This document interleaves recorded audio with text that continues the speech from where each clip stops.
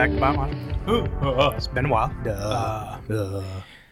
This week we're going over our five top favorite maps, worlds, locations, and we just places. We interpreted that however we wanted. Yeah. So I got all my bases covered. yeah.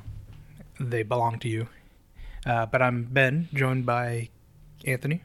Almost said Kevin, but he's gone. He's in Hawaii. I can serve us both. It's weird. Like even like you can tell that he's Here, gone. when do you want me to hit my Audio. mic? Yeah. When would you let me know when to hit my mic? Get yourself a White Claw. Okay. Yeah. And Andrew. Yeah, that's me. What have you been playing these last couple of weeks, Anthony? Ooh, is it me? Have I talked about Starfield yet? No. Oh, okay. The only person that talked about Starfield was Ben. Is Ben. So I started up Starfield. I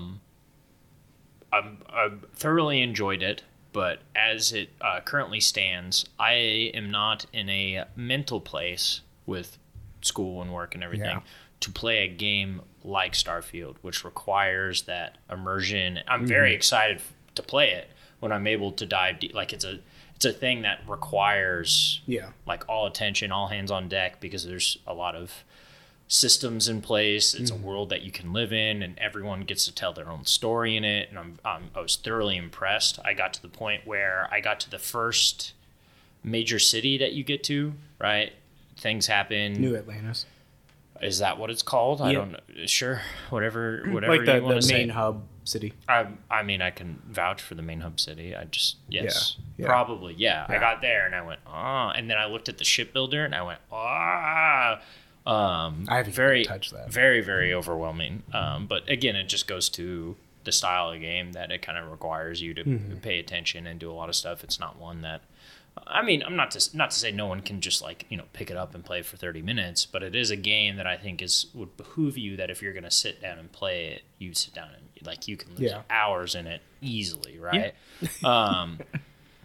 So I kind of put that one to the side and dove into. There's other games I played. One is Sea of Stars, which I am really enjoying. I don't think it's like groundbreaking in anything that it does. Yeah.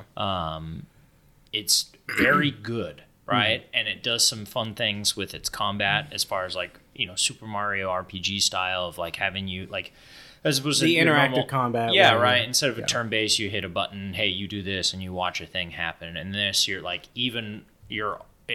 a good balance between active combat and turn-based combat, where you choose what you're doing, but then there are inputs involved with it. So you're constantly having to pay attention, but at the same time, there's still a laid-back turn-based JRPG feel to it and how you do things.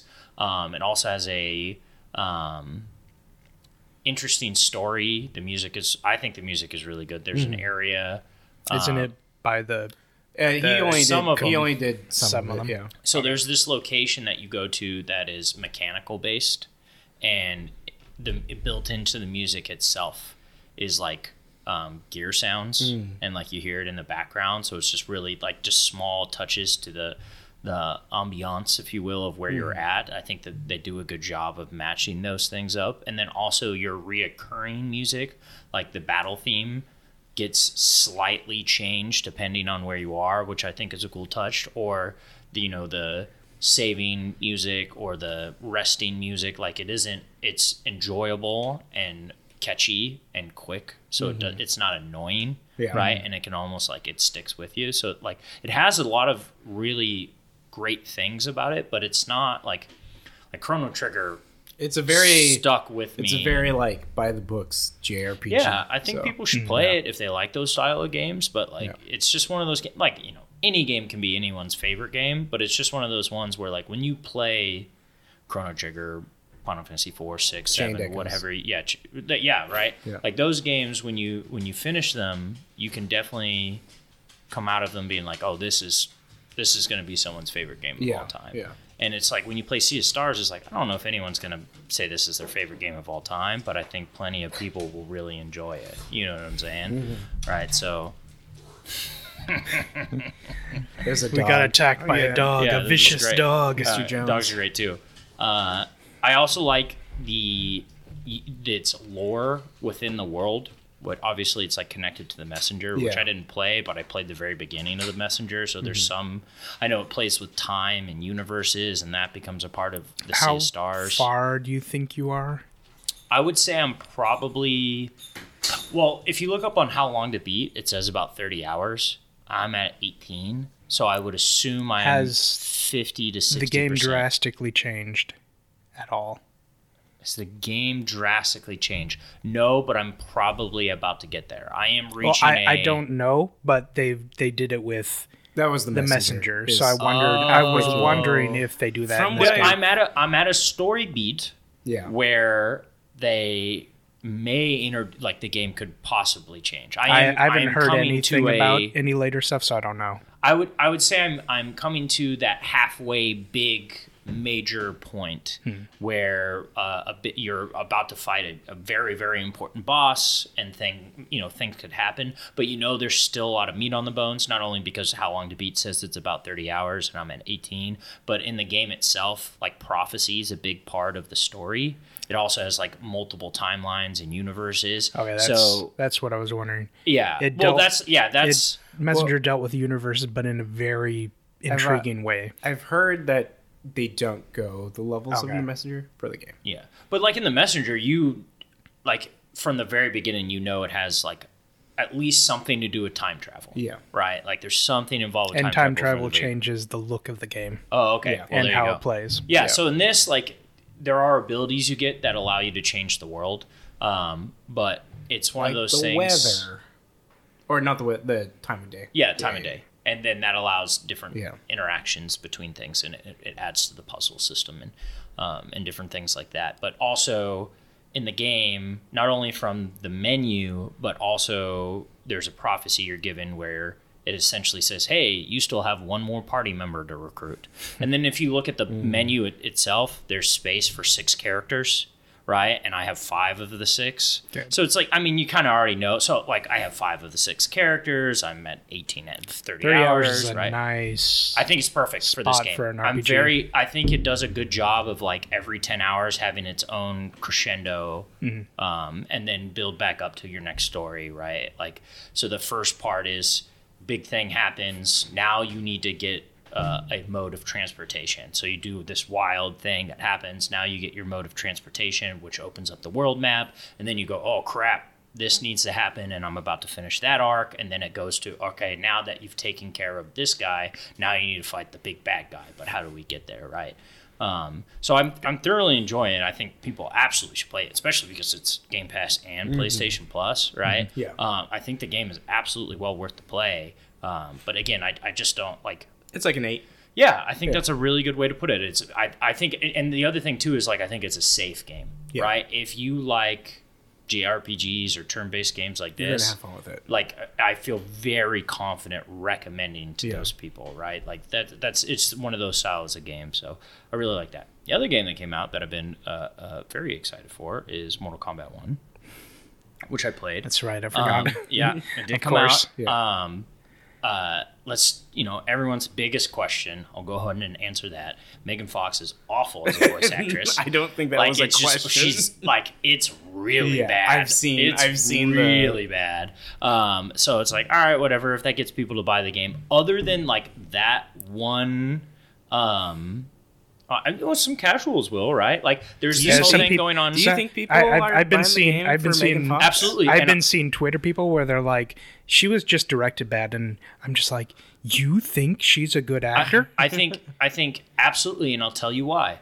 So currently in the NFL right now, there's a big thing going on. One of the most I understand. But that's what I'm saying. Comparing Taylor Swift to Megan Fox what I mean is astronomical. I understand, but there is a sect of people that like Megan Fox. They don't care about Mortal Kombat. They just be like, I like Megan Fox. She's hot, or she's this, or she's that. I'm gonna buy the game just for that. I guess I just don't think her star power is that high. People are literally dropping $110 on a NFL player's jersey just because he's possibly dating their favorite music artist.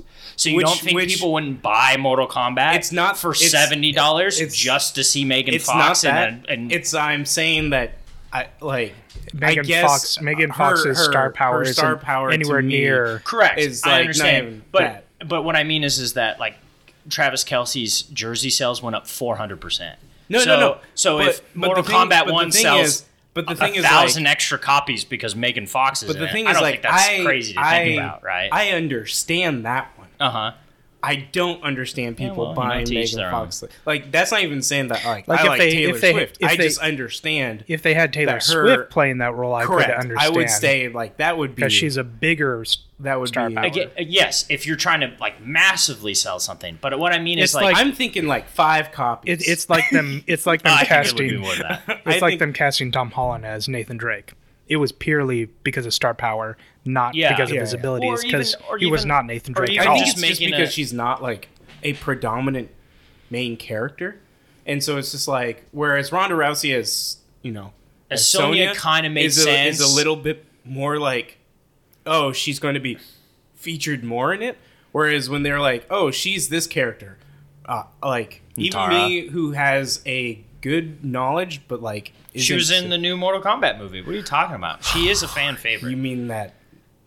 Yes, I understand, but the character Natara is a fan favorite. So bringing She's her in the back movie? and she gets split in half by Kung Lao's hat. I don't even remember. It was She's that- the it was love that- interest of Shang Tsung in the I don't movie. even remember. Like that. he's distraught at her death. When they did that I little, remember little you battle being and mad she- at was the she movie, flying and that's around? what I Correct. remember. Huh? Was she flying Yeah, around? she's a vampire. Yeah. She was flying around, and he throws the spinning hat at her. Yep, he throws the Kung Lao hat and Okay, then that's rides coming her back. and splits her in half. Yeah, And then okay, Shang Tsung okay. sucks his It soul was out. the only tournament-like battle that happened in the movie. Correct. No, so I really enjoy the game. I think it's more difficult than MK11 because it adds in this cameo system where essentially if you hit the R1 or right bumper for your controller, which you should be using right bumper because the Xbox controller is better for fighting games than the PlayStation one, or you just get a fighting stick. But anyways, so you hit What doesn't have right bumper? what doesn't have right bumper?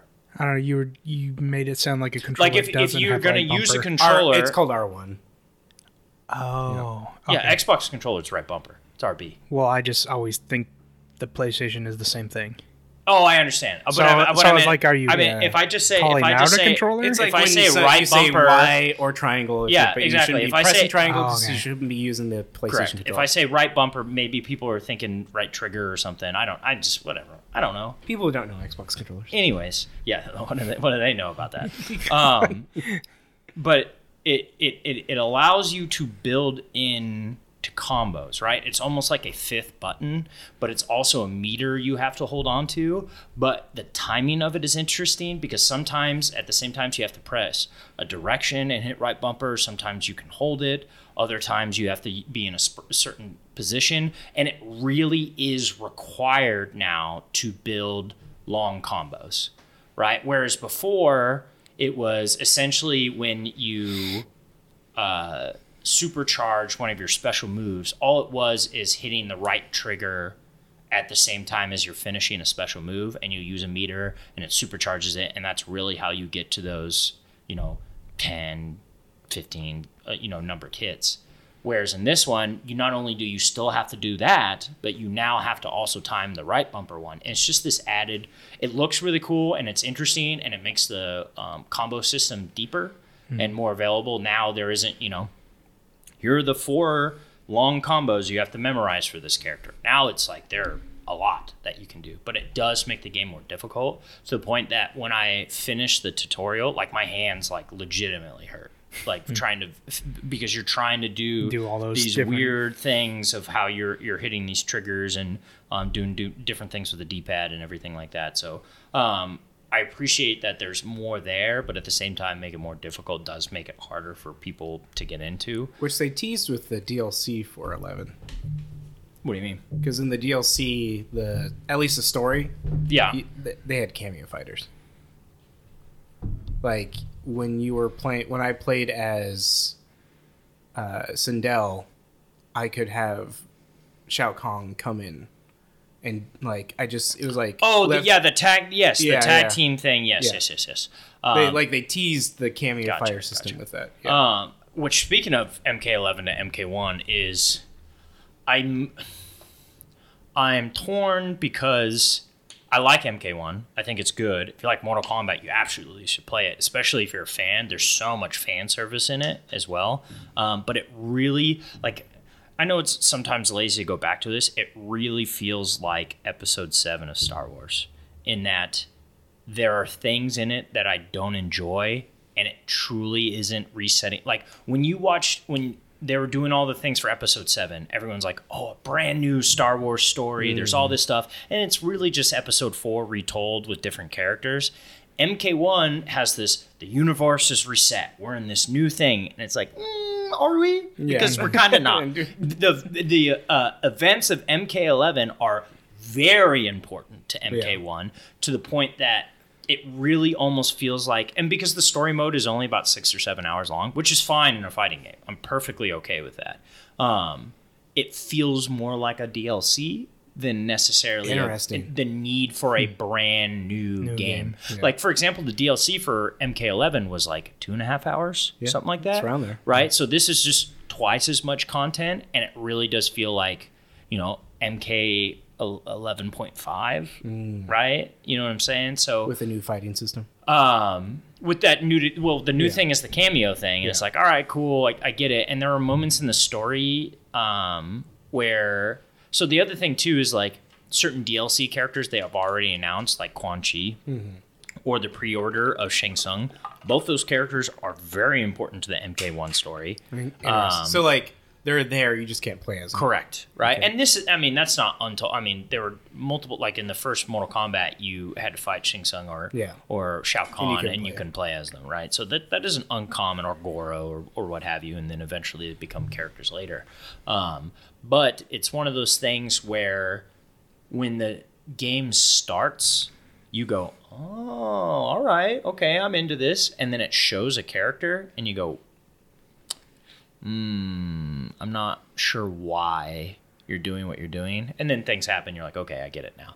But it's one of those things where it feels like, why did you spend all this time telling us, hey, it's MK1, it's a brand new universe, it's all these things, and it's all this stuff. And it literally to the point that there's a moment in the game where a certain character goes, well, I did this thing, for the good of the people. And then literally they retroactively go, well, never mind, that doesn't matter anymore. That thing the character did is now reversed, so why did we spend time with it, type of a thing, right? So it's interesting. I like some of the new characters, not new characters, but the new designs and backstories to characters, right? Like having Sub-Zero and Scorpion be brothers now. In that, who got the last name? What do you mean? I mean, they have 2 different names. So what? So in this game, they're brothers. In the start of it, it's just the Lin Kuei, which is Sub-Zero's original clan. So his name is the older brother, Bi-Han, who was the original Sub-Zero originally before he died and became Noob Saibot, is Sub-Zero in this game. Okay. Whereas Kuai Lang, who is the new Sub-Zero, is Scorpion. Interesting. So Scorpion's not even... No, what's his... Ryu... Or Rai... I can't believe I'm forgetting Scorpion's actual name. But he's the leader of the Shirai Ryu. Mm-hmm. They're not a thing in it until things happen. Okay. But obviously you got to get to the battling of the clans. Also now Smoke is kind of like... what's the word I'm looking for? Like in Game of Thrones, it's like the not Surf from another clan. So essentially, he was a part of a rival ninja Theon. Clan. Yeah, like Theon. He was a part of a ninja clan that they defeated, and they took Smoke in. They took Smoke in, and now Smoke is essentially like a stepbrother to them. So I like that interesting story. Reptile is extremely interesting as a character. I think that's awesome. They gave him more time and more story beats to develop who he is. I think what they did with Johnny Cage is a lot of fun and interesting. He's like friends with Kenshin in this, right? I mean, him and Kenshi they have a history together. Yes, him and Kenshi become very involved with each other through the story. Have you played it? I've watched somebody play. The story, yeah. Up to, I think, I think right after he tries to get the sword from. Yes, so that's the Johnny right. So Cage. essentially, I mean, if you've played MK1, if this matters to you, essentially Johnny Cage bought the sword that belongs to Kenchi's family. Okay. So then Kenchi wants to get it back, and then obviously everyone fights. My and favorite everything part like is that. when that old lady at the beginning gets the crap beat out of her. Oh yeah, and then, yeah, and then they think she's dead and everything like that. Really cool. So that's the thing about this one is that the maps are so good. Yeah. The maps in this game are so detailed. They're fighting in Johnny Cage's mansion, awesome. Fighting in the bar, of which he's talking about, incredible. Classic maps like fighting at the Shaolin monk temple, really cool. Fighting in the middle of a forest, it is a game that is very aware of the 11 previous games and really plays homage to them through a whole bunch of stuff, whether that's through interactions, story beats, where there are literally new twists on things, but enough to where you're like, I see what you did there. Now this character is doing this now instead of being this, right? So it is like, as a deep Mortal Kombat fan, I enjoyed my entire time with it. Yeah. But as like a person just like trying to pull myself back and be like, well, if I wasn't a massive Mortal Kombat fan and I'm back into it, like I started playing in MKX, there are things that I like, but then at the same time it goes, well, I just played MK11, and again, like it feels more like a DLC type of thing. So there's good and bad of it. It's like people who haven't watched Rebels really trying to get into it. Sure, I don't think that's crazy. It also has, so the two things about it, the last things I'll mention about it are the final mission is really cool. Yeah. The final mission is like, okay, this is like, it almost like it in itself is worth the price of admission. In that it's just like the last 10 minutes are just like, okay, this is awesome. That's so cool that you did this and everything. The other thing is like the episode 7 thing, where it's a retelling of the original with slightly new story with new characters, which this kind of is. There you're left with a question of like, okay, where do we go from here? Right? Like, what's the next step? Because essentially in this 6-hour game, in the first 2 hours, you literally do the first MK tournament. Like that you do the first one, it's over, the person wins, and then the rest of the story has to take. Which 9 kind of did the same thing, right? Where they did the tourney and then they did Shao Kahn right after. Yes. Yeah. So Because like 9 did the entirety of the Mortal Kombat up until 9 over again. Yeah. I really like the tournament idea. And in this game, essentially the tournament is 3 fights that are back to back to back to back. And you're like, all right, tournament's over. And you're like, all right. And I understand that Mortal Kombat has grown beyond the tournament. But I love the original story. Yeah. Right. Yeah. One of my favorite movies of all time is, the 90s Street Mortal Fighter, Kombat movie. I'll kill you. The 90s Mortal Kombat movie, which the whole point of that movie is the tournament. Yeah. And most fighting games really are, right? Like, I mean, they all spawn pretty much off of that, but like Street Fighter still is like its storyline is like a tournament thing. And then the Dead or Alive games have always been like up through 6. Like it's always like the Dead or Alive tournament. And yeah, out of any fighting game, Street Fighter is probably the weakest in story wise.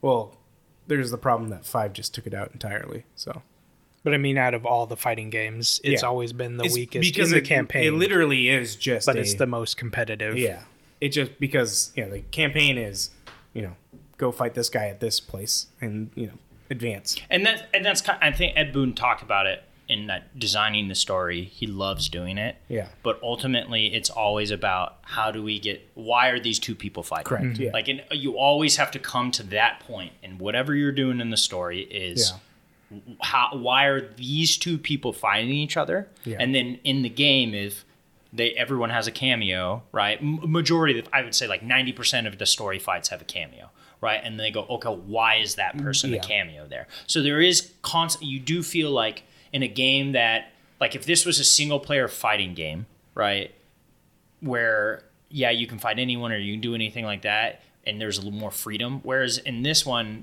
you do feel the shoehornness of it, needing of like, okay, what are we doing to get to Johnny Cage fighting Kenshi? What are we doing to get into 11 here as to get well, to here? which Right. was like probably my biggest gripe with the game. Gotcha. Was coming from Injustice 2, where they did a phenomenal job of making it seem more natural. Going into Mortal Kombat 11, where it's just like, oh, why are we here all of a sudden? Mm-hmm. Like, that's kind of where I think it started out strong, 11 did, and then by the end, that felt more and more. And especially Aftermath. I feel like Aftermath felt that rush even more. Yeah. Well, this one definitely has starts really strong. Yeah. Little bit of a lull, finishes strong. well, right? Yeah. Like, I think 11 did the same. Like that last when you fight when you're assaulting the tower and like that is really cool. That whole mission where you're riding on the boat that's in a sea of blood. Yeah. Where with this one, that's why I think I like the first Mortal Kombat, at least from a story point of idea of the tournament, because it's built into the story. Yeah. It's a tournament. Obviously, the point of the next story is who's fighting who in the tournament, right? It's built into it. Whereas when you open things up, now you have to shoehorn things into it. Like, okay, why are these two come by? Because at the end of it, right, like there's a moment where a certain character is trying to destroy a very important thing, and while he's trying to destroy it, you're fighting these people, and they're supposed to be all powerful, and you do a roundhouse kick, and now they're out for 6 hours, right? Like it's just weird. Like there has to be a suspension of disbelief where you're like, okay, wait a minute, why are we, I was interested when Injustice was first announced how they were going to do stuff like that. Yeah. It's like how, but then they had like Super Pill. Yeah, that makes sense. No, but I really enjoy it. If you're a Mortal Kombat fan, you probably already got it. And if it's a person on the fence and you just want to experience the story, I wouldn't think it would kill you to wait, right? Like I don't think this usually is wait absolutely till they rush. do the where it's like get the version with all the DLC characters and And I'm I'll probably wait until expansion happens. I am stupidly excited for every DLC character they've announced. Oh yeah. Like Quan Chi is in it, and like so he's obviously one of them. But they got Takeda back, which he was my favorite of the new, which is in MKX, right? I mean, since he's just a DLC character, he's not any part of the story because it's like no, but as the game ends, you understand how he's part of the story, right? Also, arguably, because what they did before didn't matter. And obviously, arguably, you would understand why any of the characters are now DLC. Yeah.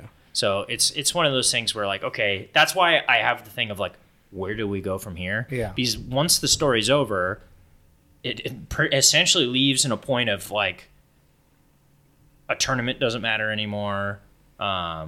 These characters are in a certain place. Things are now settled. It almost ends in a way that it makes it feel like it's the end of the story of Mortal Kombat. Does it feel like we're at the point where like MK10 was? Of just like...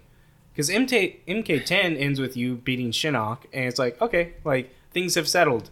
Like there's still the Revenants. Yeah, but so like, there is that. But this one doesn't... I mean, it does leave a question. Like... Yeah. It does leave an open question, but the question is so open-ended. Okay. In that that you just go, okay, it's where do we go? It feels like NetherRealm is like, maybe we can do something else. Yeah. Or leaving it open-ended, maybe we could still keep doing this. Hear me out. Mortal Kombat short stories, where they give you specified like stories for each character. Oh, like the towers, but towers, but like with a lot more into it, where it's like you actually play through that character's story. I think that after 11. I think that'd be nice because it's the funny thing when you play a story. Yeah. In that you essentially get each character for anywhere from 3 to 5 fights, and by the time you finish their story, you're just really picking up how to play as them. Yeah. And you go, all right, well, I just got used to like, them. well, am I going to play as them again? Correct. Like, because are they going to be? That was my issue with Kung Lao in Mortal Kombat 11, where it's like you are literally here to make comments about Katana and Liu Kang's relationship. Story wise, yeah, like, that's all. That's the other problem that you get is so essentially there's a moment in the story where the 4 characters that are interacting are Raiden, Kenshi, Kung Lao, and Johnny Cage. And 3 of the 4 are kind of just jackasses. Yeah. Right? And you're just like, all right, well, no, I get it. Not everyone can be a smart aleck, but all 3 of them are kind of smart alecks. So, JVD. yes, Jean-Claude Van Damme as a skin for Johnny Cage. It's really it's cool. just a skin? It's just a skin, but he did his own voice acting. So when you go into the character And you use that customization skin? and you change it, now whenever he's in game, it's JVD talking. I was wondering No. what they were going to do with Yeah, that because it's really cool. I think that's because really the voice was very different in the trailers. cool. Yeah. I was like, that's not JV. Also, the Shang Tsung JCVD. in this is not Carrie, who is Shang Tsung from Yeah, the the Mortal movie, Kombat movie, and then they brought back as Shang Tsung for MK11. Weird. But he sounds just just like like him. Has the same mannerisms. Is the Sonya whole- Sonya from the past? Sonya's not in this game. Oh. Sonya. Well, I take that back. Is she a cameo? Sonya is in this game. She is a cameo. Yeah. But she says 0 words. There is no Sonya voice Interesting. actress. So. I don't understand. They've had one. I don't know why they can't just go get that. And the voice next actress. one, the vampire chick won't have a Yeah, voice. yeah. Oh, Natara. Yeah. Well, Every time probably they get, it would be better. Than every Megan time they get Fox, pushed so. back for every character, then the next Yeah. one they're just It's silent. just like no. It would be better than Megan Fox. So, Yeah. but yeah, that's what I played. Okay. Well, I also played Starfield. Played probably about 40 hours of it. Did 2. I think I've done 1 main story quest. Yeah. And then Ben was like, I keep wanting to talk to him about it, but then he hasn't gotten far and then enough. Ben's like, "Can you do those story quests, please?" I'm like, "Oh, yeah, I should do that." And then I went to go do one and crash my game, and I haven't touched it since. I have other games. It's not for everyone, man. It No, really no, no. isn't. I love the game. Like I do plan on going back. I jumped outside. Like there's the cities where you like go into, and then they kind of like load. And like I jumped over the wall instead of loading out into the world, and then Is it the Western place? yeah, and then my computer was like, it was like It was something with your computer because Okay. you can. There's can no. just do There's that, no right? loading. There's no loading to get out. yeah, and it's just like It's it just a was door. It just was like I landed on the other side, and then my computer's like, oh wait, I have to load all these assets right now, and then like it did, and then my game just crashed. Gotcha. And I was like, oh, okay. But other than that, like, I love that there's, I just pick up quests as I'm just walking around. I'm like, cool, I'm going to go do that quest. I'm an employee with a mining guild. I'm an employee, like, I have to go do an interview with, like, a mega corporation. It's just, like, I find that fun of just all these different factions or things that you're a part of. Like, there's a ton of religions that you can just do quests for. That in my background, I have a religion set in there. So then, like, I walked into, like, one of the churches, and they were just like, oh, hey, these people need help. Can you go do it as a member of the religion? And I was like, oh, yeah, okay. And that was really fun and something that like, is embedded into the backstory I chose at the beginning. And then, I'm a diplomat as well. So during, like, conversations, I can throw that in there when I'm talking to people who are, like, mayors or governors, where it's just, like, I have different avenues of completing quests than people just because of that. I love the persuasion system of, like... I've heard really good things about it. Instead of just, like, and you persuaded them, like, you actually actively have to... It feels more D&D than Baldur's Gate. Yeah. Because Baldur's Gate has just a persuade, and then you roll the dice, and then... And if you beat it, then you get it. And whereas this is like, you have dialogue choices that you have to make. And people are saying that they don't coincide, like it is a numbers-based thing. But I don't know how much that is true. Because, like... Well, I mean, in any video game system, at its core is a numbers is a numbers thing, right? but there is, like, dialogue choices that if you... It's, like, from easy to hard kind of thing. But, like, I've chosen easy, where it's like, this doesn't make sense to say in this situation. And I'll say it, and the guy's like, that doesn't make sense. And it's like, okay. And then I'll try the harder choice, where I'm like, this does make more sense, even though it says it's harder. And then he's like, yeah, that makes sense. And it's just... It might be a numbers thing, but they do a really good job at making it feel like I made that choice And you have because you have like 8 ticks, yeah. and like the harder ones will get you 6 ticks, and then the easiest one will get you 1 tick. Yeah. And you gotta, every time you fail, you lose like 3 tries or something. Yeah. To persuade Yeah, them. and you're And I basically love- trying to reach that. I love the skills of, challenges within the skills. And what I like about it is I hold on to skill points because it's like, oh, I'm working on this. So I'm actually just going to hold on Yeah. to those skill Yeah, points yeah. instead of me like, I feel like I have to spend this to be better. But that really is only with like guns and stuff where you, from the day to like, or the minute by minute gameplay of like, this will just make your shooting better. And I like completing challenges to level up skills instead of just Yeah. I used it. Yeah. I like that system a little bit more. I mean, the worst for me was Fallout's leveling up system where it was just put skill point in thing and it levels up. Whereas this is kind of a middle ground between that and Elder Scrolls where it's just I mean, things you Elder do. Scrolls is my favorite of just like I do the thing and it I levels get the thing better up. at it. Yeah. It is annoying, like when you have the skill point and you haven't reached the thing, or when When you've done the thing a lot, or when you use a skill point on something else, Yeah. and you're like, but I have this to unlock, and I could be doing the next challenge of this, but now I'm stuck waiting for my next point to put into that to Correct. get Yeah, up yeah. that. Yeah. You have to really pay yeah, attention. that's where I was like, I really focused on one, and so I was building up skill points as I was, I don't try to do multiple at a time, just because like I know I'm going to be bothered by that. It's like, Well, the what's nice the thing- point of being over encumbered? The nice thing, yeah, Yeah. I quickly maxed out the over encumbrance Yeah. one. The nice And the thing, running on low oxygen. mine Or is running out of mine is when- like glitched or something. It does That not. that is a bug, I think. It's a so. yeah. I can't get past the challenge.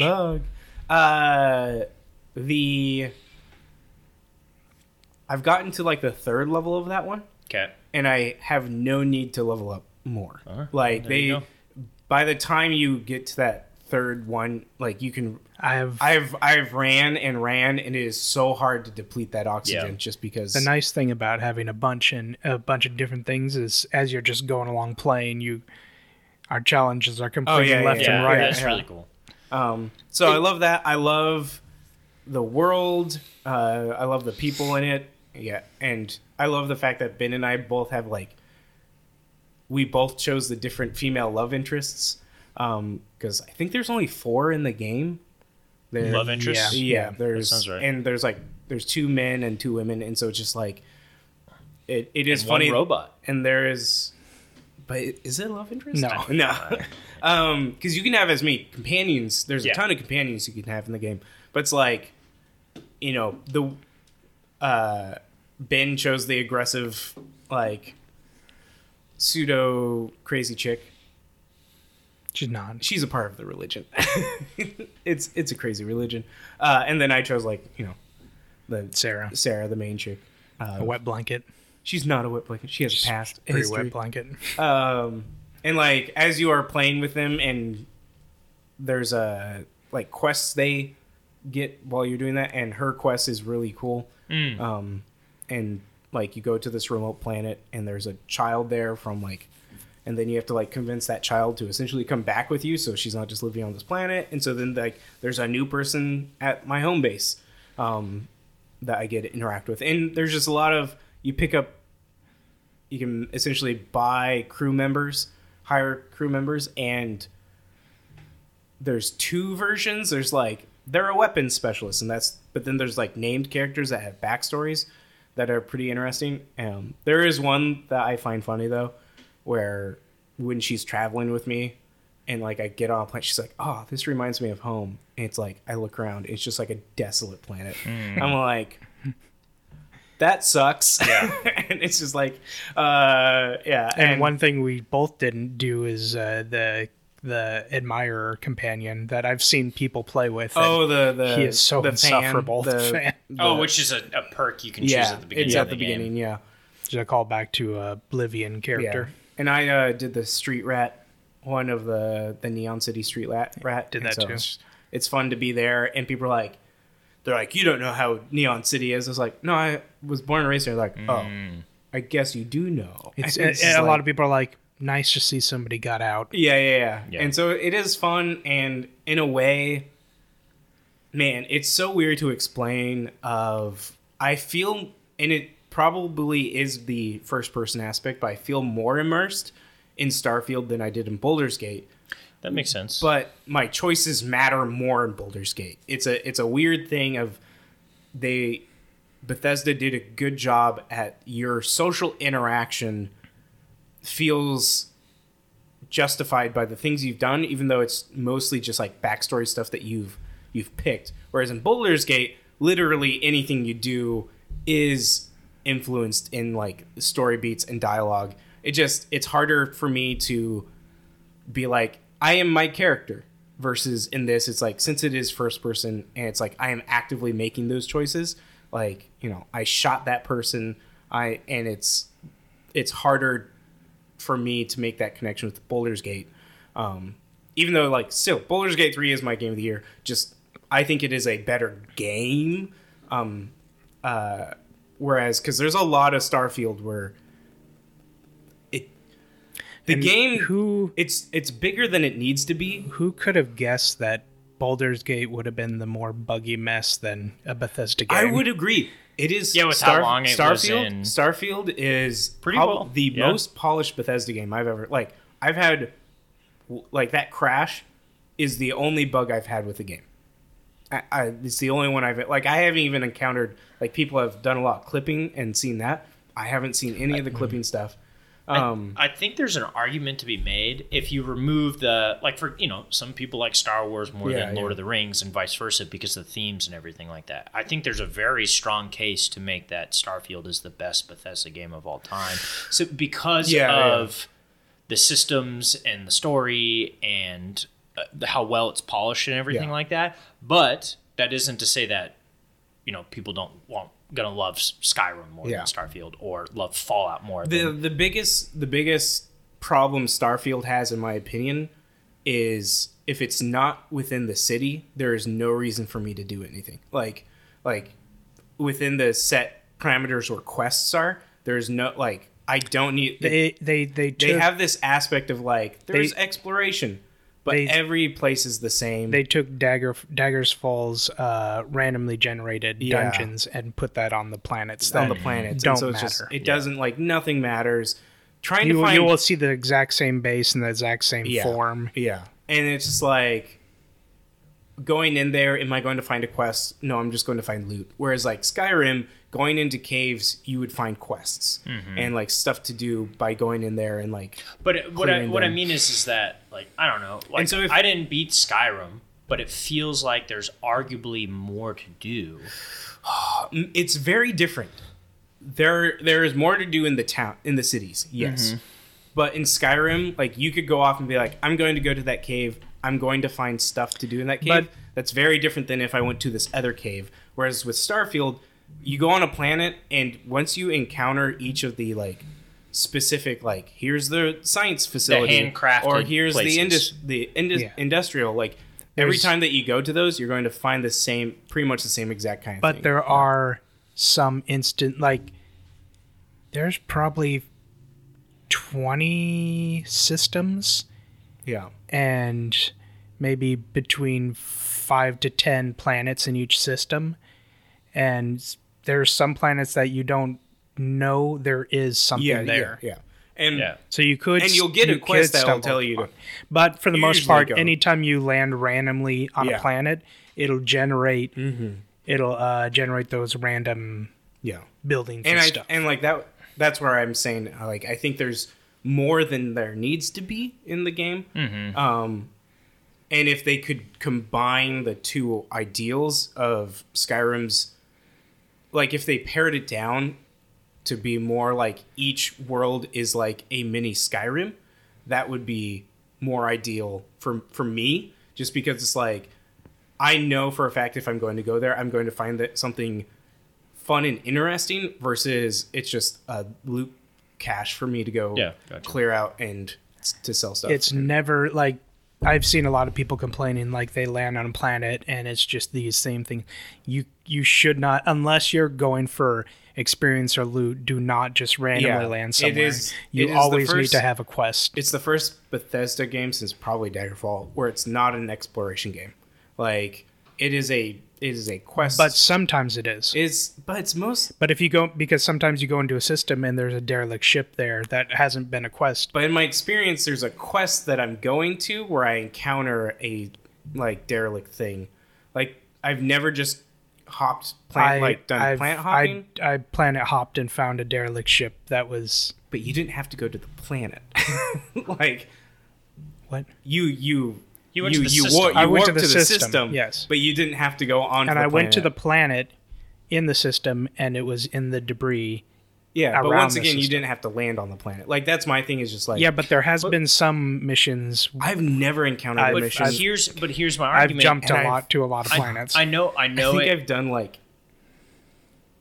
probably 30 to 40 random planets, and like done the whole like cleared them, and then I've gotten nothing from it other than experience. But this is what I mean is that and maybe it's a cop out or whatever, but I think what it does is it to the best of its ability, it's trying to replicate what actual space exploration and everything, and it makes those moments where majority of the time you go off to random planets, you're probably not going to find anything. Yeah. If every planet is special, no planet is special, right? Yeah. But I think I agree with the idea of that you may need to adjust the percentages. Yeah. But the idea being like, hey, here are 40 planets, and 3 of them that are not story based, you'll find something interesting, and that kind of resembles the idea of. I do agree with that. I've just gotten to the point now because, like I said, the biggest reason I did that is because I was trying to do the constellation missions. Yeah, I never do those. And I gave up. Not the main constellation missions, side quests. Side quests where they're like, go find the trace of this planet. It's and randomly generated every quests. Moon and I 100%ed all of it, and it still didn't. And I still couldn't find it. I was like, I just did 30 planets and 100%, and that killed any interest for exploration. Yeah, and I'm just going to do quests. And I've been picking up those derelict ships while I'm doing those quests, or like even the one where you have to go down to the planet, and then it's the one you decide that you need the better ship for, where you have to defend farmers. Yeah, the farmers. Like I got that because planets. I was going to another place, and because you do. At the very beginning, before you beat the game and get infinite warp to anywhere, apparently,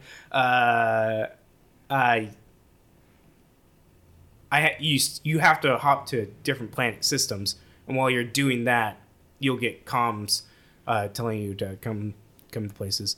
I like the casino, the floating casino. That was nice. Did you put in the code? Yeah, got the code. Got all the contraband.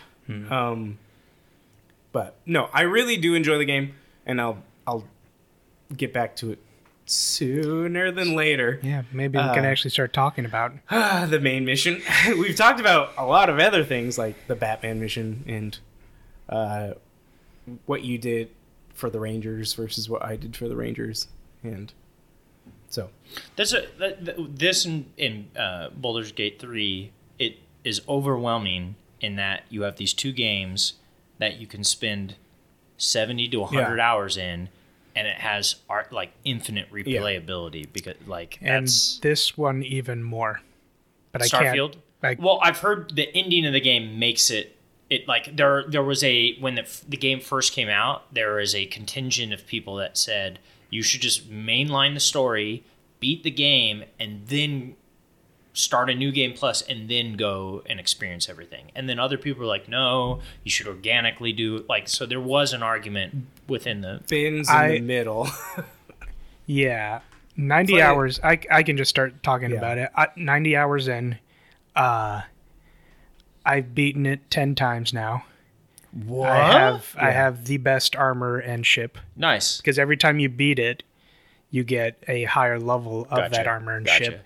And I did most of the campaign, not most of the side quests, and then beat it, and then started doing a lot of the side quests, and then found out that every time you beat it, you get the better armor. So I just mainlined the mission, which you can skip a lot of the constellation things. So every time I revert, I just am collecting pieces and beating it again. Gotcha. And boy, beating it 10 times burns you out on that main campaign. But now I have the strongest stuff, and you so can I just can play the game. just play the game and do everything.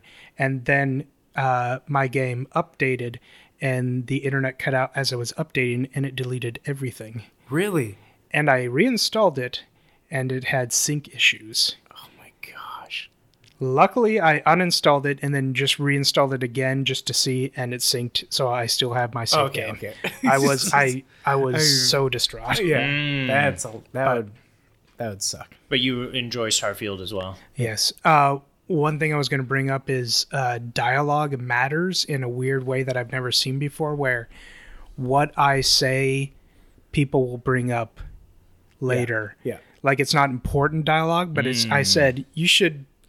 I said something about it give you like 3 options. One of them was like, good thing you have like a friends or family or something like that. And she brought it up later in the game. Yeah. I was like, it actually remembered the choice I made in a thing that you would never think would remember that choice. Yeah. Oh, that's cool. And yeah, the game, when you're speedrunning the campaign, it breaks down a lot. Yeah. I've had multiple crashes in the credits. Oh my gosh. Also, the world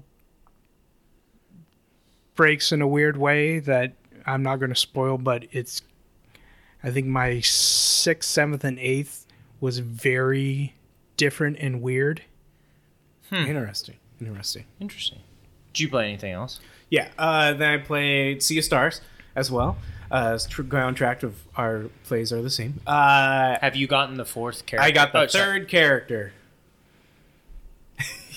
Here we go again. the character that I did the Miles moment where... Oh, okay. All right. So you haven't gotten much further now. No. I got him, and then I got to like the second area that you go to. Okay. So, you're trying to get a mode of transportation. yes, I maybe I haven't even. Oh, yeah. That, I haven't again, even like gotten the there yet. like the time Yeah, last yeah. time. Like, It's hey, gonna- spoilers! it's gonna be You're right gonna boot there. up the game and Yeah, start a thing. And it's yeah. like, oh, hey, we need to go do this and get somewhere to go. So I am having fun with it. He is my favorite character so far. I like him more than the Gnarl. Yeah. I like him more than the.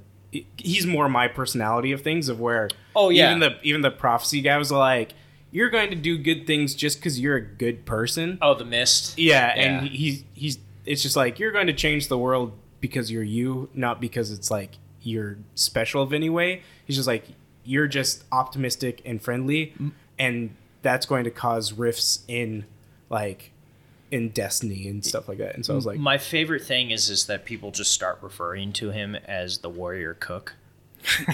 he if Samwise Yeah, buffed up, yeah. that's this character. Yeah, and I think, and I love him because he's like, yeah, so I don't have your guys' special powers so while you guys Yes. were off doing your thing, I've literally been in the mountain getting jacked and learning how to like live. Yeah, he's Because very strong. What's that? I'm watching the anime, the wrestling. Hana something. It's like Inosuke from the Demon guy Slayer the as guy well. the kid. His dad is like the strongest man in the world. Yeah. And he goes up into the mountains and trains. Yeah, and it's Oh, just you're like, talking about Fang from Tekken? No, Because he Inosuke- does the same thing, and he punches Inosuke a from mountain. Demon Slayer. he punches what? He punches a mountain all the way down. mountain. And, like, okay, he he fights explodes a mountain. fights like an evil monkey thing. Oh.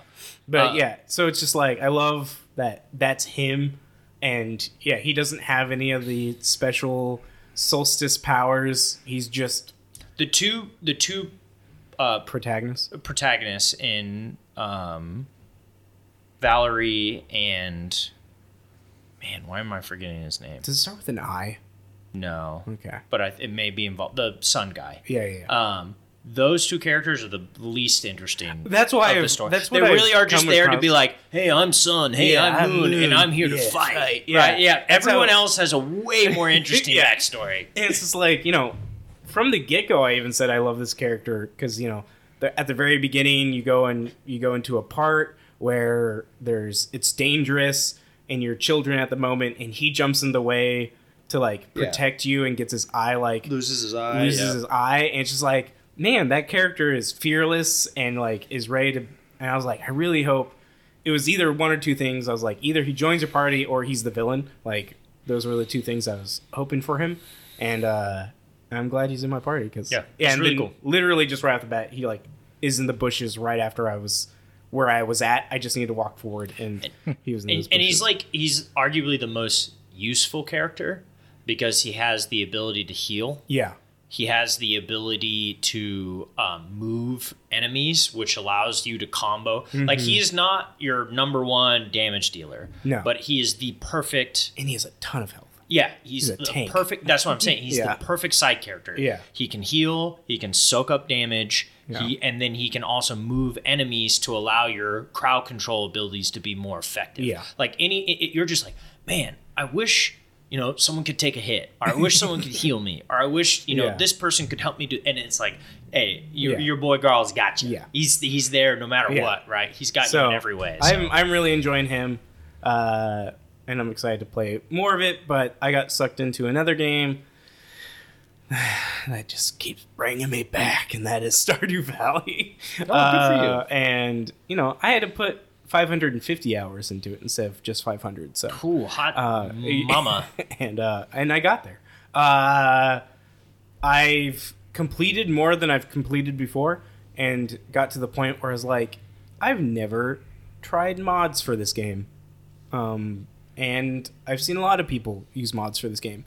So I started doing that, and even Ben was like, Andrew, you've beaten the game. It's fair if you use mods now. I was like, that's really where it's come down to, is like, the stuff I didn't complete before was just like the grindy, like, just, nothing's changing. I'm just doing the same thing over and over and over again. And the mods really help with a lot of that. That's right. And so I've been using that. And then I want to complete everything first. And then there's a mod where it adds in like 50 new characters and like 3 or 4 new places to go and a ton of quests. And so I'm waiting until I 100% it, and then I'm going to do that. Get the golden clock. Yeah, I need to get that. I haven't done the Wizard's Tower stuff, and I need to... So I think I have the Witch Swamp and the Wizard Tower stuff, and that's pretty much it so far. And I think I have 2, like, in the dungeons, you have to, like, kill monsters over and over and over again, and there's 2 types of monsters that I haven't met the challenge goal for. Gotcha. So and it's the mummies, and the mummies are the worst because there's like, what about the daddies?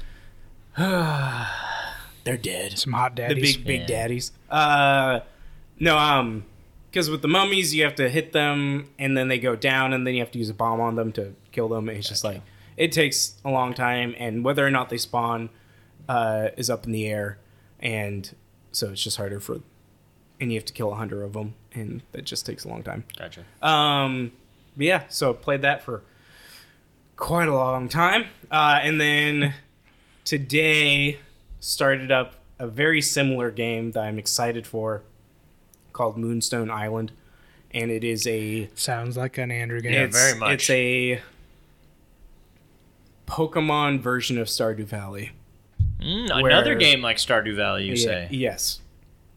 But it is Forager is not like Stardew but Valley. Not like Forager or Animal Crossing. Correct. Yeah, neither of those games are like Harvest Moon.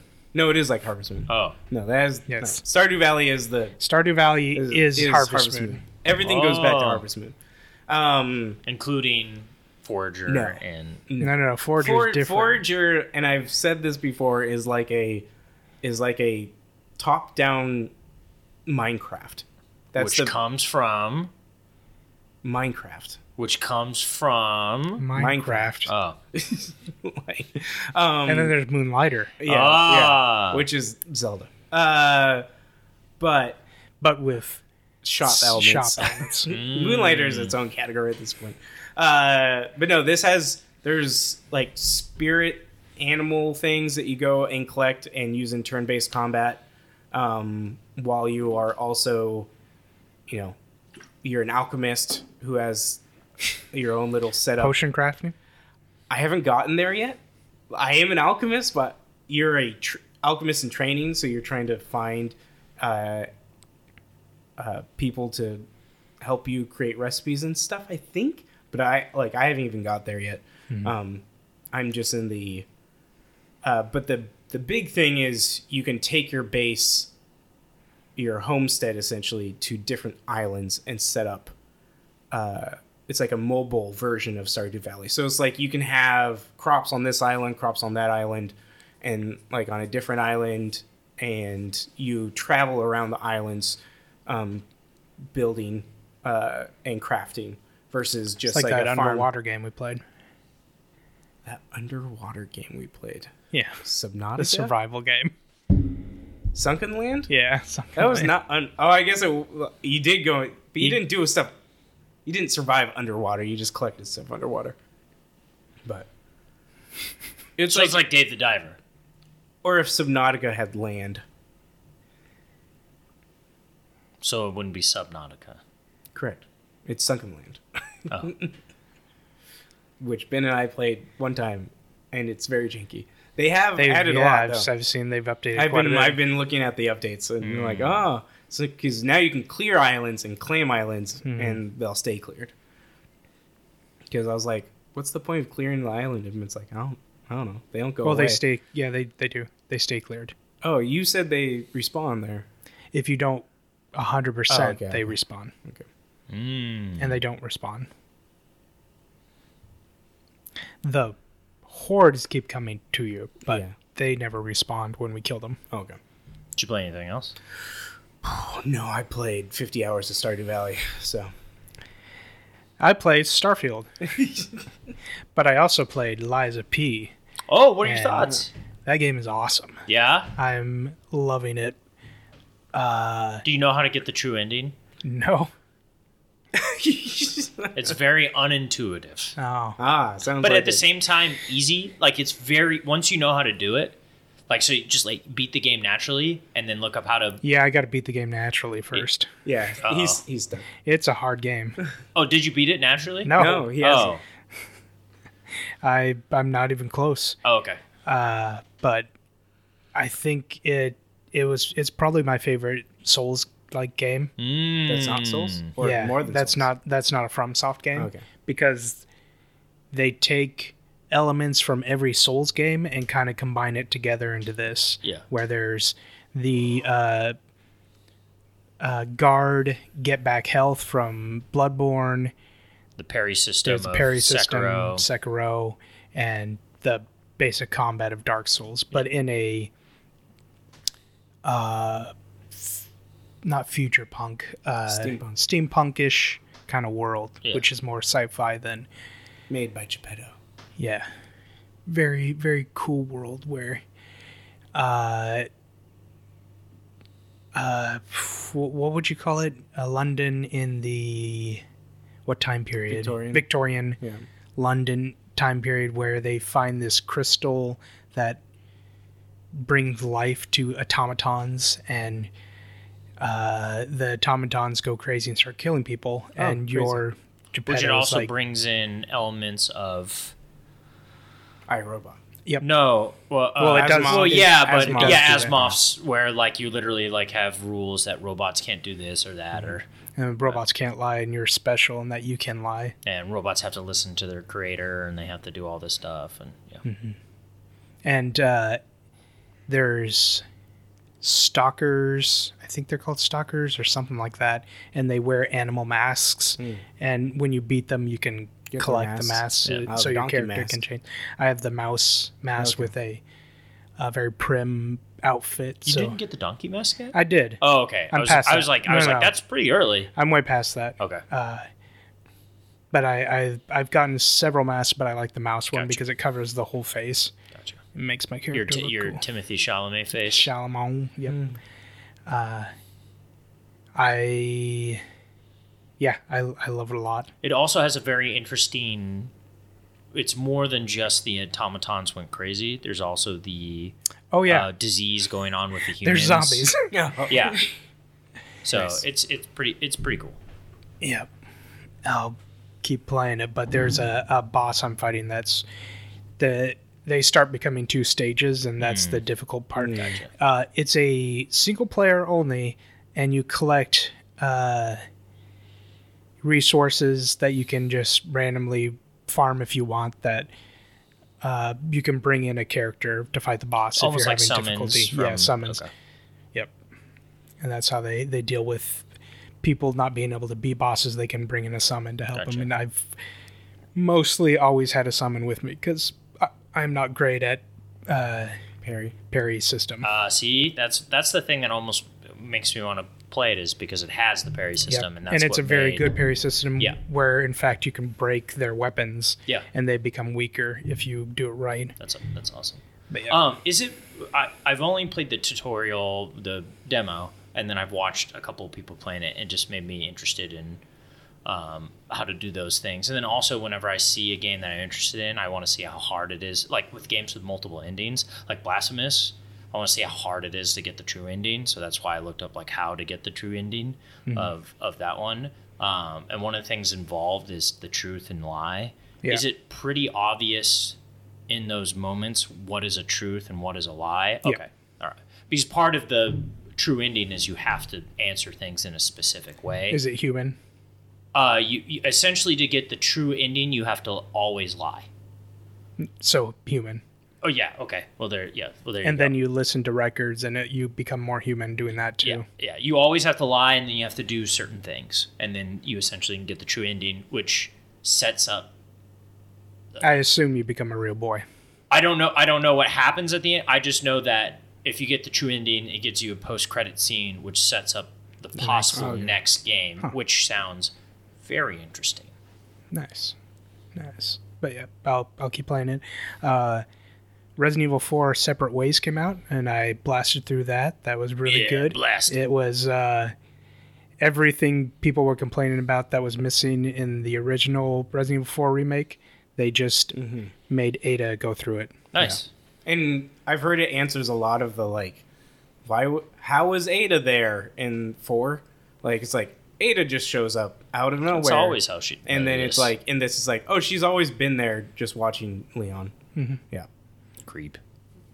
It's because she has a zipline whip thing that gets around all when the do I levels. get the DLC for the Spanish ex-cop guy? When do I get his DLC? Right? Doesn't he have a happy ending? Spanish ex-cop. You talking about? The guy who helps Leon. He's a former Umbrella scientist. He's not a cop. I thought he was. No. Oh. That's why he's helping Leon, because he wants to make up for But he's so suave and working for Umbrella. well put together. Scientists can be that way. Yeah, I guess you're not wrong. But he's like a woman. It's like Francisco a or woman's something man. like that. He's in it a lot. Yeah, yes, he is a womanizer. He is in Separate Ways a lot because he is? he's working for Ada. Oh, okay. You find That's out. cool. And then Wesker's in a lot because Are Ada's- you saying that because you know his ending? Oh, yeah. Okay. Yeah. He's just so happy. But yeah, you get a lot more of him in this Separate Ways DLC. And it sets up 5 remake? Yes, 5 remake, but with this new timeline Okay. Nice. of Wesker. And everyone's just like, can you just go back and remake one again? Is Mila Jovovich in it? yeah. Cool. Yeah. She has What cameo. about Paul Alice. W. Anderson? Just him. Yeah. Yeah. Also checked out Model Builder Mm. because it was free on Epic Game Store, and it's pretty cool. But my mouse hand got really exhausted fast because it's very intricate spray painting you have to do. You don't have to. You can just like spray a little and it's like, you did it. But I want to be like actually spraying it so it looks Like So mini did you models, do- model buildings. Did you spend any time with the shipbuilder in Starfield? Because that has that element to it, in that you can specifically colorize pieces and what goes where. I and- did a little bit. I haven't built anything from scratch, but Gotcha. I've modified some of my customized ships. things. Yeah. Gotcha. I looked at it and said, nope. It's a lot. Yeah, it is. I attempted to do something. I was like, oh, is it going to be a fun, like, no, it's super intricate. And I was like, no, I'm not. I have the ranger ship, and that's it. That's it has like jazz music or stuff going on while you're building these pieces. Okay. And it's definitely a game I'll go back to, just like relax, paint little minis Like and stuff. But pressure washer simulator. kind of, but more in depth, because you have to choose like how you want the models to look. Okay. But it gives you like a basic, you press this button, it'll switch to the tool you'll need. But you can either just spray little in it and it's complete, or you can like complete, like I'm doing a dragon and its tail is the base color that just auto puts it, and then you can spray paint in the middle of the tail and then do like a special brush that shows indenture highlighting along the spikes and stuff. Yep, you got to base coat it. And then, Yep. That's cool. But yeah, my hand, it was too much for it. So I switched over to Solstice, which was a game also that came to Epic Games Store for free. And it's a AA Devil May Cry. Ooh. Very AA, but very Devil May Cry. You have my attention. Like almost to a letter, yeah.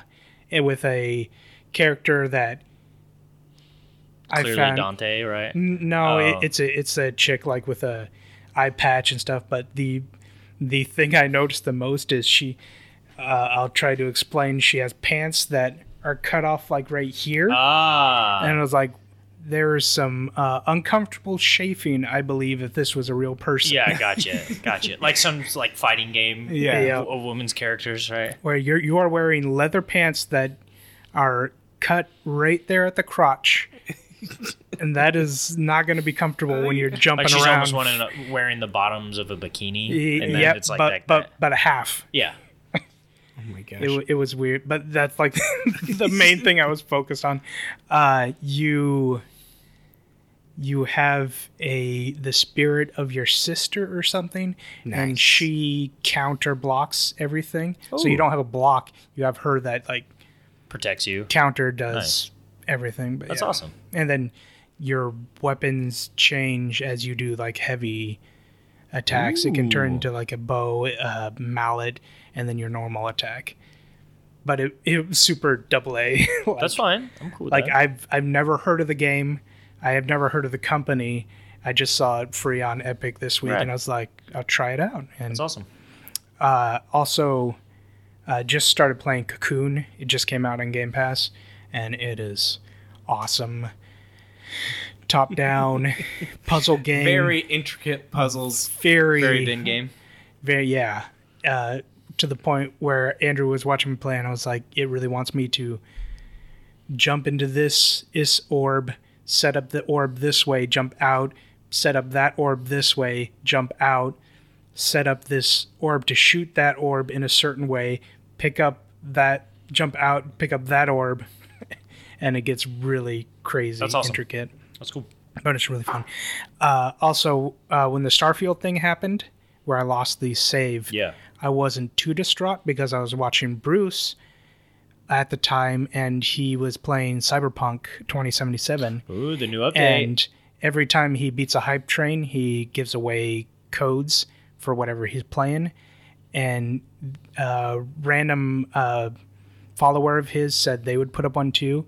The 2 codes somebody else won, and then the third one from this random follower, I won that. Yeah. And so I got the DLC for essentially free. Awesome. It was funny. I gave the guy my username, and he's like, "Were you born in 02?" Because I have Agent Nomak 02. Yeah. And I was like, "No."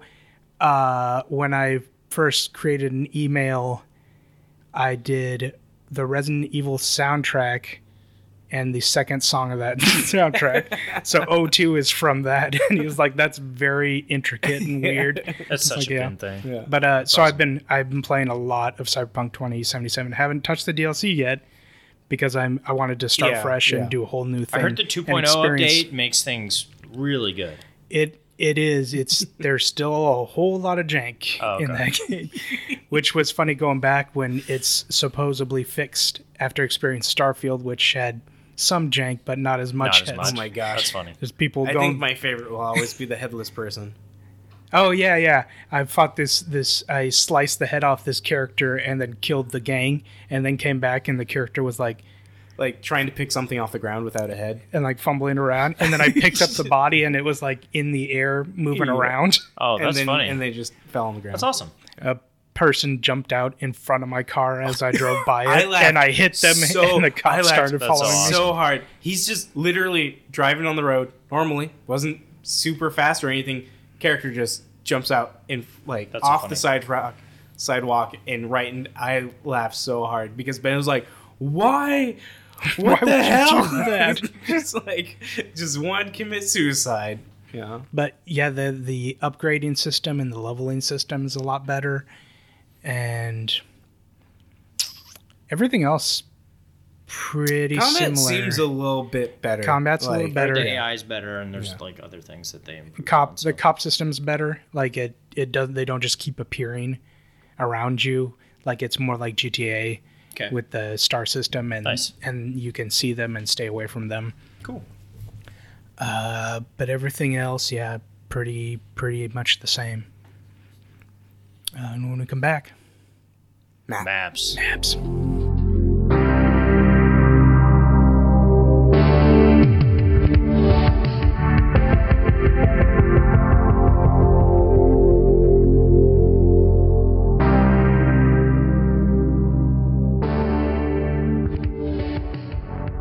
Welcome back to Maps. Worlds. Locations. I was like, what does Ben want from this? I don't know. I So, I kind of took it and ran with it. Yeah, same. I have 5 ones listed, and they're arguably all for very different reasons. And that's I was just thinking like iconic because I was playing through Starfield, and I was thinking of like running through a map again and again and again, one just came to my and just mind. experiencing. It can be an honorable mention. I think you may mention it, but we'll see. I have a long experiencing- list of honorable mentions. So knowing these worlds so well. but I will start out with Morrowind. okay, And I think that's the biggest one for me because of the fact it was before Oblivion where fast travel was a thing. So you had to be very intimately knowledgeable about every little location in that world. And you got to experience a lot of it through the game. I think we'll go. Me first? Yeah. second. Oh, okay. Morrowind was first. Oh, yeah, okay. The world of Morrowind. Gotcha. So I'll build on that when you talk about world, because that's the first one that came to mind for me is the world of BioShock Infinite. Where I don't think does the game have a map? I don't think there's like a map you look at to know where you're going. Yeah, I would say like. But the idea of like Columbus? the theme and the world there, like building onto that is like incredible, because I was like I think a lot of people think BioShock, but I prefer BioShock's Infinite City in the sky cloud element to it. So that's when like I thought when you said top 5 worlds or maps, that was the first one that Because you kind can of popped in my head. If a world of the game like is okay, but there's a specific map that you can think of, that's where I opened it up to just an individual map as well. Oh, For me, it's Johto from Pokemon. It is gold and silvers, and I love Not that knowledgeable. region. And what I love about that map specifically is you can go to Kanto afterwards, which is like I want to say it's maybe 5 to 10 years later, and so like characters from the first game are older, and like stuff is similar but different as you go back to Kanto. But I love Johto.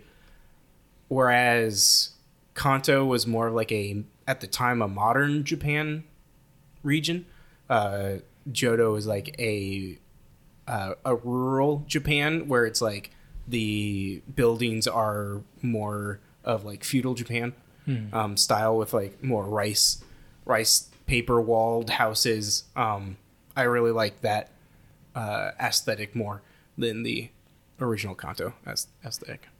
Nice. Bloodborne. Nice. Oh, that's really good. What is Bloodborne's world called? It's like a No, not Tristram. Yeah, that's yeah, Diablo. it's Diablo. Yeah. It's something like that. Oh man, now you're Arnhem? you didn't say Is it Arnhem? it's something arm. Yes. Oh my goodness. Something like that. But yeah, it's Bloodborne world. out of all the FromSoft games, like that's my favorite. Yharnam. Yharnam. That's We were there. That's We my were there. favorite world that they've created, and you spend a whole lot of time in those worlds. Yeah. So. My next one is early, and it isn't just this. Other games do it, but early Final Fantasy maps, like Final Fantasy 4, Okay, and like 5 and 6, the ones that the world like not that overworld, the kind of, overworld where like the map in it, there isn't a map, right? But when you leave like a 2D area, plane.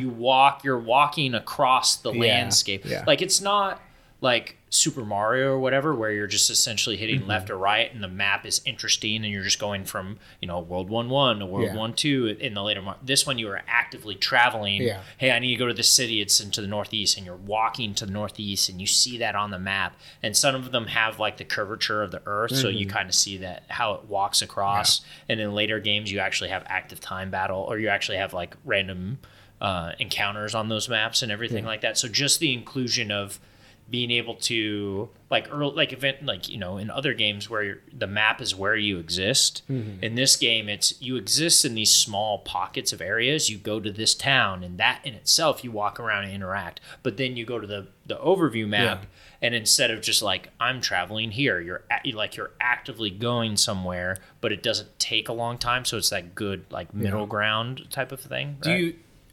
Would you say you liked, out of the ones you played, Final Fantasy 4? Okay. I was going to say 4 is your favorite. Yeah, 4 is my favorite. I love the imagery of a giant on this. Yeah. Tiny and little map. it's just like, especially when you get airships, exactly. and the airship is like up above, and then that's when it does more curvature. And no, it's total fun. Skyrim for me. Ben's was Morrowind. For me, what I loved about Skyrim is Morrowind felt terrifying to be in, because first of all, I was 10, and it was a different leveling system. It was a different level stumble upon, and you could die very easily in the game, and the enemies were just more terrifying in that game. The creature design was gross, but Skyrim was, I felt more of the adventure from, and I loved the different, how each city had its own aspect of like different environment around it, and I really liked that, of just like, there's the northern city, there's the swamp city, there's the Thieves Guild. That was the swamp city. Yeah, and there's the mountain. The mountain cities. Well, there's the mountain in the middle. In the middle. And then traveling up. up that mountain is just like a ton of fun, and like the fact that when you open the map, it's almost 3D-ish, and I really like that aspect as well. So. Map's probably the weakest part of Starfield. It's awful. It is one of the worst designs they've I ever don't done. understand why. It's not a map. I don't understand. It's not. Clockwork Mansion in Dishonored 2. That's the one that, when I said one that just came to my mind, that was the one right there. The way it changes constantly, and you have to think almost 3D chess-like, where you click this thing and something else in the mansion will change so you can get further into the level. And then you're switching the dimensions. No. Dishonored 2 or Dishonored? Dishonored 2. You're thinking Titanfall 2. No. Where you switch in dimensions. In Dishonored 2, hey, maybe you there's switch... something coming up. Okay. Is that not right? Is that at the beginning of the game? Nuketown from Call of Duty. I think. Ooh. I was thinking Nuketown from I was thinking Fallout 3 when you said that too. No. I mean, that's a cool town. I don't know if I would call that a map, right? I guess it's an area. But like Nuketown as like a multiplayer map. That's why I said it can be like just a city if you want. Gotcha. Yeah. I think Nuketown is a awesome multiplayer map, just with the themes of this nuclear testing area, 1950s, and it's small but yet mirrored. I liked mirrored multiplayer maps, so you never feel out of place, but it's fun in that you have this modern combat where you're fighting through houses and you're going up and down stairs, and then there's like... Have you ever shot a mannequin thinking it was a person? I think I wouldn't be surprised if that happened. I think that's a cool detail. I think, and then ultimately, every time the map is over, it ends with a nuclear blast happening and everything like that. I just thought it was a really cool idea. Great name, Nuketown, right? Like, it's such a great name, and it's just like if you list top 10 multiplayer maps, which is a sect of this kind of that question, I think you got to put Nuketown on there. So, Terra Lava from Children of Morta, which is it's like kind of like that level. When we were playing, did we get to that? I never played Children of Morta with you. Yeah, you did. Just a little bit. Did we play it for a little bit? Yeah. Oh, okay. It must be. Is it a later? I didn't get. It's the third. It's the third dungeon, so I might have played it. Yeah. But it's all mechanical. So, like, when you were talking about that one I think that's where we stopped. Yeah, and where we stopped? Yeah. Because I remember playing by myself the majority of the game. But yeah, we played till that level. That's like the third dungeon. Yeah. That's 3/4 of the game. I don't remember playing that much with you. Yeah, and you don't remember playing, meeting him with Destiny. I remember playing Destiny with him. I don't. But we met on it. So we met. We can't trust Titanfall. Yeah. The great level. It was. I use or sets of dungeons because you play through like 3 or 4 dungeons for each area in that game. And I love the music. I love the enemies you're fighting. They're like mechanical gemstone creatures. Kind of like Bisbee. Yeah. And then when you were talking about the music for that one game where you got to a level where it was like, or maybe you were talking about, that's what you're, for Sea of Stars. Yes. And it had that like mechanical the gear sound as a part of the... And that's very much in the same vein of this game. All right. Time travel levels in Titanfall 2 and Dishonored 2. Oh, okay. It's just time travel, not dimension hopping. Was it specific levels, though? I just felt like you could do it it was just certain levels. Titanfall 2, of course, the time travel mission was amazing. Cool. Dishonored 2 was a little bit better because you have this fan that comes out so you can see into the past or future, so you don't jump out in front of a guard and he kills you. Mm-hmm. But yeah, those were incredible levels that change... the future changes depending on what you do in the past in both the games. It was fascinating to see. That's awesome. Really good choice. So then kind of in the same realm as like talking about Final Fantasy, I just think one of the best maps, even though it can be cumbersome at times, but I really like it, is Dead Space. Dead Space's use of maps. Have you played the remake? No, I haven't. It's even cooler because you can...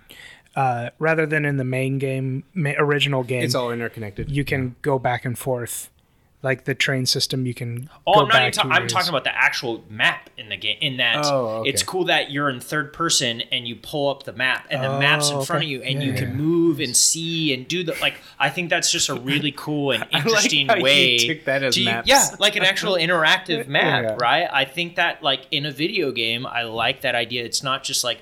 You press select, you pull up a map, okay, I'm going this way. Or you Starfield, I select this planet and I go to it. Or whatever it is. This one, it's like, okay, where am I going? You pull up, but it's not your character looking at the map. You still see the character. The world is still going on. So it brings that futuristic thing where you're literally like bringing up a hologram like in those sci-fi movies and you're trying to see what level am I on and where am I going. I really like that map from Dead Space.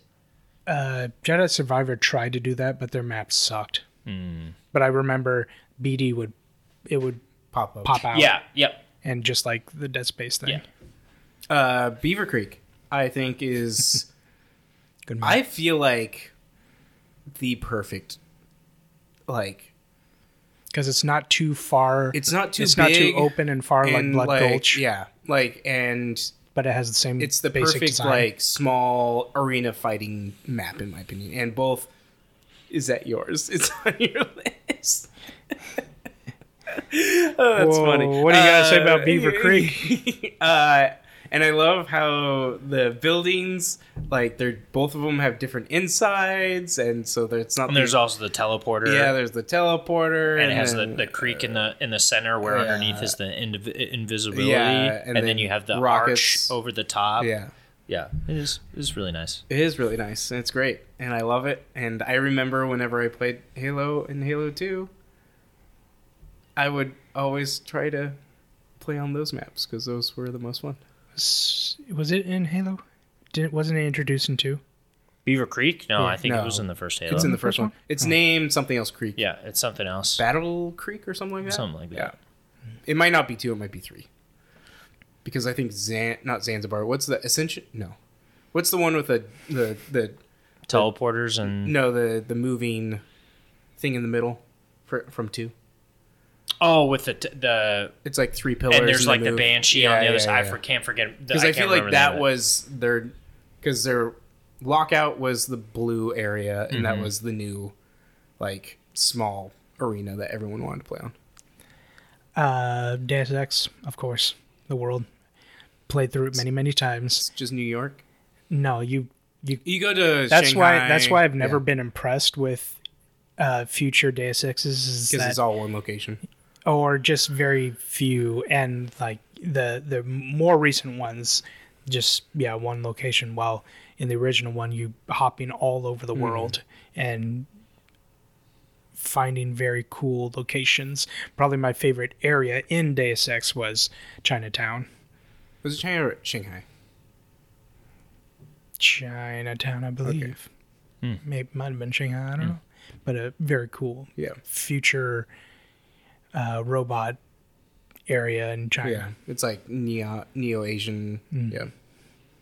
So, obviously, I had to include a Halo map on this. And I thought to myself, Zanzibar is really good. Blood Gulch is great. This is the name. Blood Gulch is awesome. And then Andrew here sits here and waxes poetic about Beaver Creek and how it's the perfect small multiplayer map and blah, blah, blah, blah, blah, blah, blah, where you, sir, are incorrect. The best small Halo map is Lockout, which is the world's greatest multiplayer map of all time. Which one's Lockout? You over there, It's the blue one. it has where the towers that blue. are facing the big square open area, and then to the right of that, It's one where you there's play like rockets and swords on a lot. Yeah. that is the great because what's great on it is that there's multiple pockets and sections that you have different and interesting battles, and it builds verticality within it, where also bringing that balance of having hallway fights and like literally you could have like 5 if you have 4v4, you can have 8 different battles and very different, where you could, if you're in opposite towers, you're having a battle rifle shootout. You could be having a hallway battle to get the sword. You can have a hallway battle getting the shotgun. You have this weird L-shaped thing leading up to the second tower next to the teleporter or the grad lift on the backside. It's the world's greatest multiplayer map of all time. It's okay. Lockout. It is Halo 2's best. I will karate chop you in the throat. It is my second pick. How dare you? Not even on my honorable mentions, but I seriously can't remember. how that's interesting to me. Yeah. Like, it is definitely this map I played the second most was Lockout, Yeah, especially can't. with like Eric and Jonathan. And I'm like, when I see it, I'll probably like, it's Lockout. You'll know I immediately. can, like right now, all I can think of is Hang 'em High, Blood Gulch, and Beaver Creek, and the sucky teleporter one. It was in Halo 2 was when it was introduced. Yes. And then it's been in them ever since, right? Did Halo 3 have They have different versions of it. Do you still not remember it? Ben played Halo 1 multiplayer the most. Wow. And There's the tropical remember, inside area in I Halo 2. kind of remember that, and I thought it was okay. What's the name of that map? Where it's like inside, and it's like a tropical. And then there was this the sucky snow one that was so big. Oh, in Halo 1? Sidewinder, yeah. In Halo 1, Yep. yeah. All right, Andrew. Sanctuary from Diablo 4. Yeah. I love that map. It's an That map incredible is really cool. One of the reasons why I loved playing the game when I first went through it. And like, Never seen it. I loved how it took the aspect of from the other games where you go to the individual areas, but like it was all seamless of like it wasn't instant areas that you went to. It's just all there. You can go to any point at any time. And I thought that was really cool of, where, getting to the desert was very different than the forest area, which was different than the swamp area, which was different from the mountain ice area. And like, I loved how all four of those were present and you could go to them at any time. I was trying to think of like, which map can I think of where it's just there in its entirety and it has different terrains everywhere. Like even Skyrim didn't have the level of difference in the terrain that Sanctuary has, without having to travel, like fast travel to a place. I think I'd have to put in an honorable mentions Tristram. I didn't think of that, but that's like the most iconic Diablo area just because it was the only area in Diablo 1 and the most like iconic theme song for the area. I didn't really have any honorable. I mean, we kind of Zanzibar and like these different areas and everything like that, but I had Harvest Moon 64. Ooh, the Battlefield 1 map where it's like the most iconic one where it's in the desert area and there's like the repaired train where system. We're Take to the Skies. Yeah, Take to the Skies. Yeah, that one's pretty hype there. Also had Oblivion and Skyrim just because Bethesda Worlds, Dark Souls, Perfect Dark, and GoldenEye. Very iconic in 64 days maps that you play through a lot. For GoldenEye, I can only think of the one multiplayer map. The dam. The inside. The inside of it? No, it's like a bunch of corridors. Oh, yeah. And I just remember playing that one over and over again. I have Ancient Greece from Odyssey. I loved. I mean, it's just my favorite map, Ancient Greece. Yeah. But the aspect of doing that island, and then it's like, oh, this island's pretty big. The beginning tutorial island, and then you leave it, and it's just like poof, explodes out open. You're like, oh, this is huge. This is Ancient Greece. Yeah, this is Ancient Greece, and I 100%ed it, and that was a lot, and I spent a lot of time. I think. Yeah, other than Skyrim and another game on here, it's the location I've probably spent the most time at in a video game. Blood Gulch is on. That's I think where it's the best capture the flag map. I've spent the most time in Blood Gulch just dicking around with friends. Pelican Town from Stardew Valley. That's the town you're in. And that's the second one I've spent the most time in. That's kind of like me with Stardew because I played Harvest Moon 64 because I played so much Harvest Moon 64 when it first came out. And then Animal Crossing, the first one. I think the town from the first Animal Crossing is, in my opinion, the best. They haven't gotten better than that. But you could make your own town in the island. Worse, actually. And New Horizons is my least favorite Animal Crossing. So. Well, until next time. Suck it, Kevin. Yeah, suck it, Kevin. Yeah.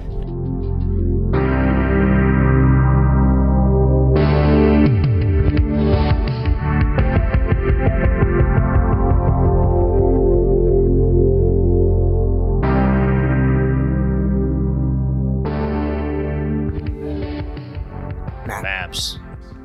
I'm a map. I'm the map. I'm a map. I'm a map. He's a map.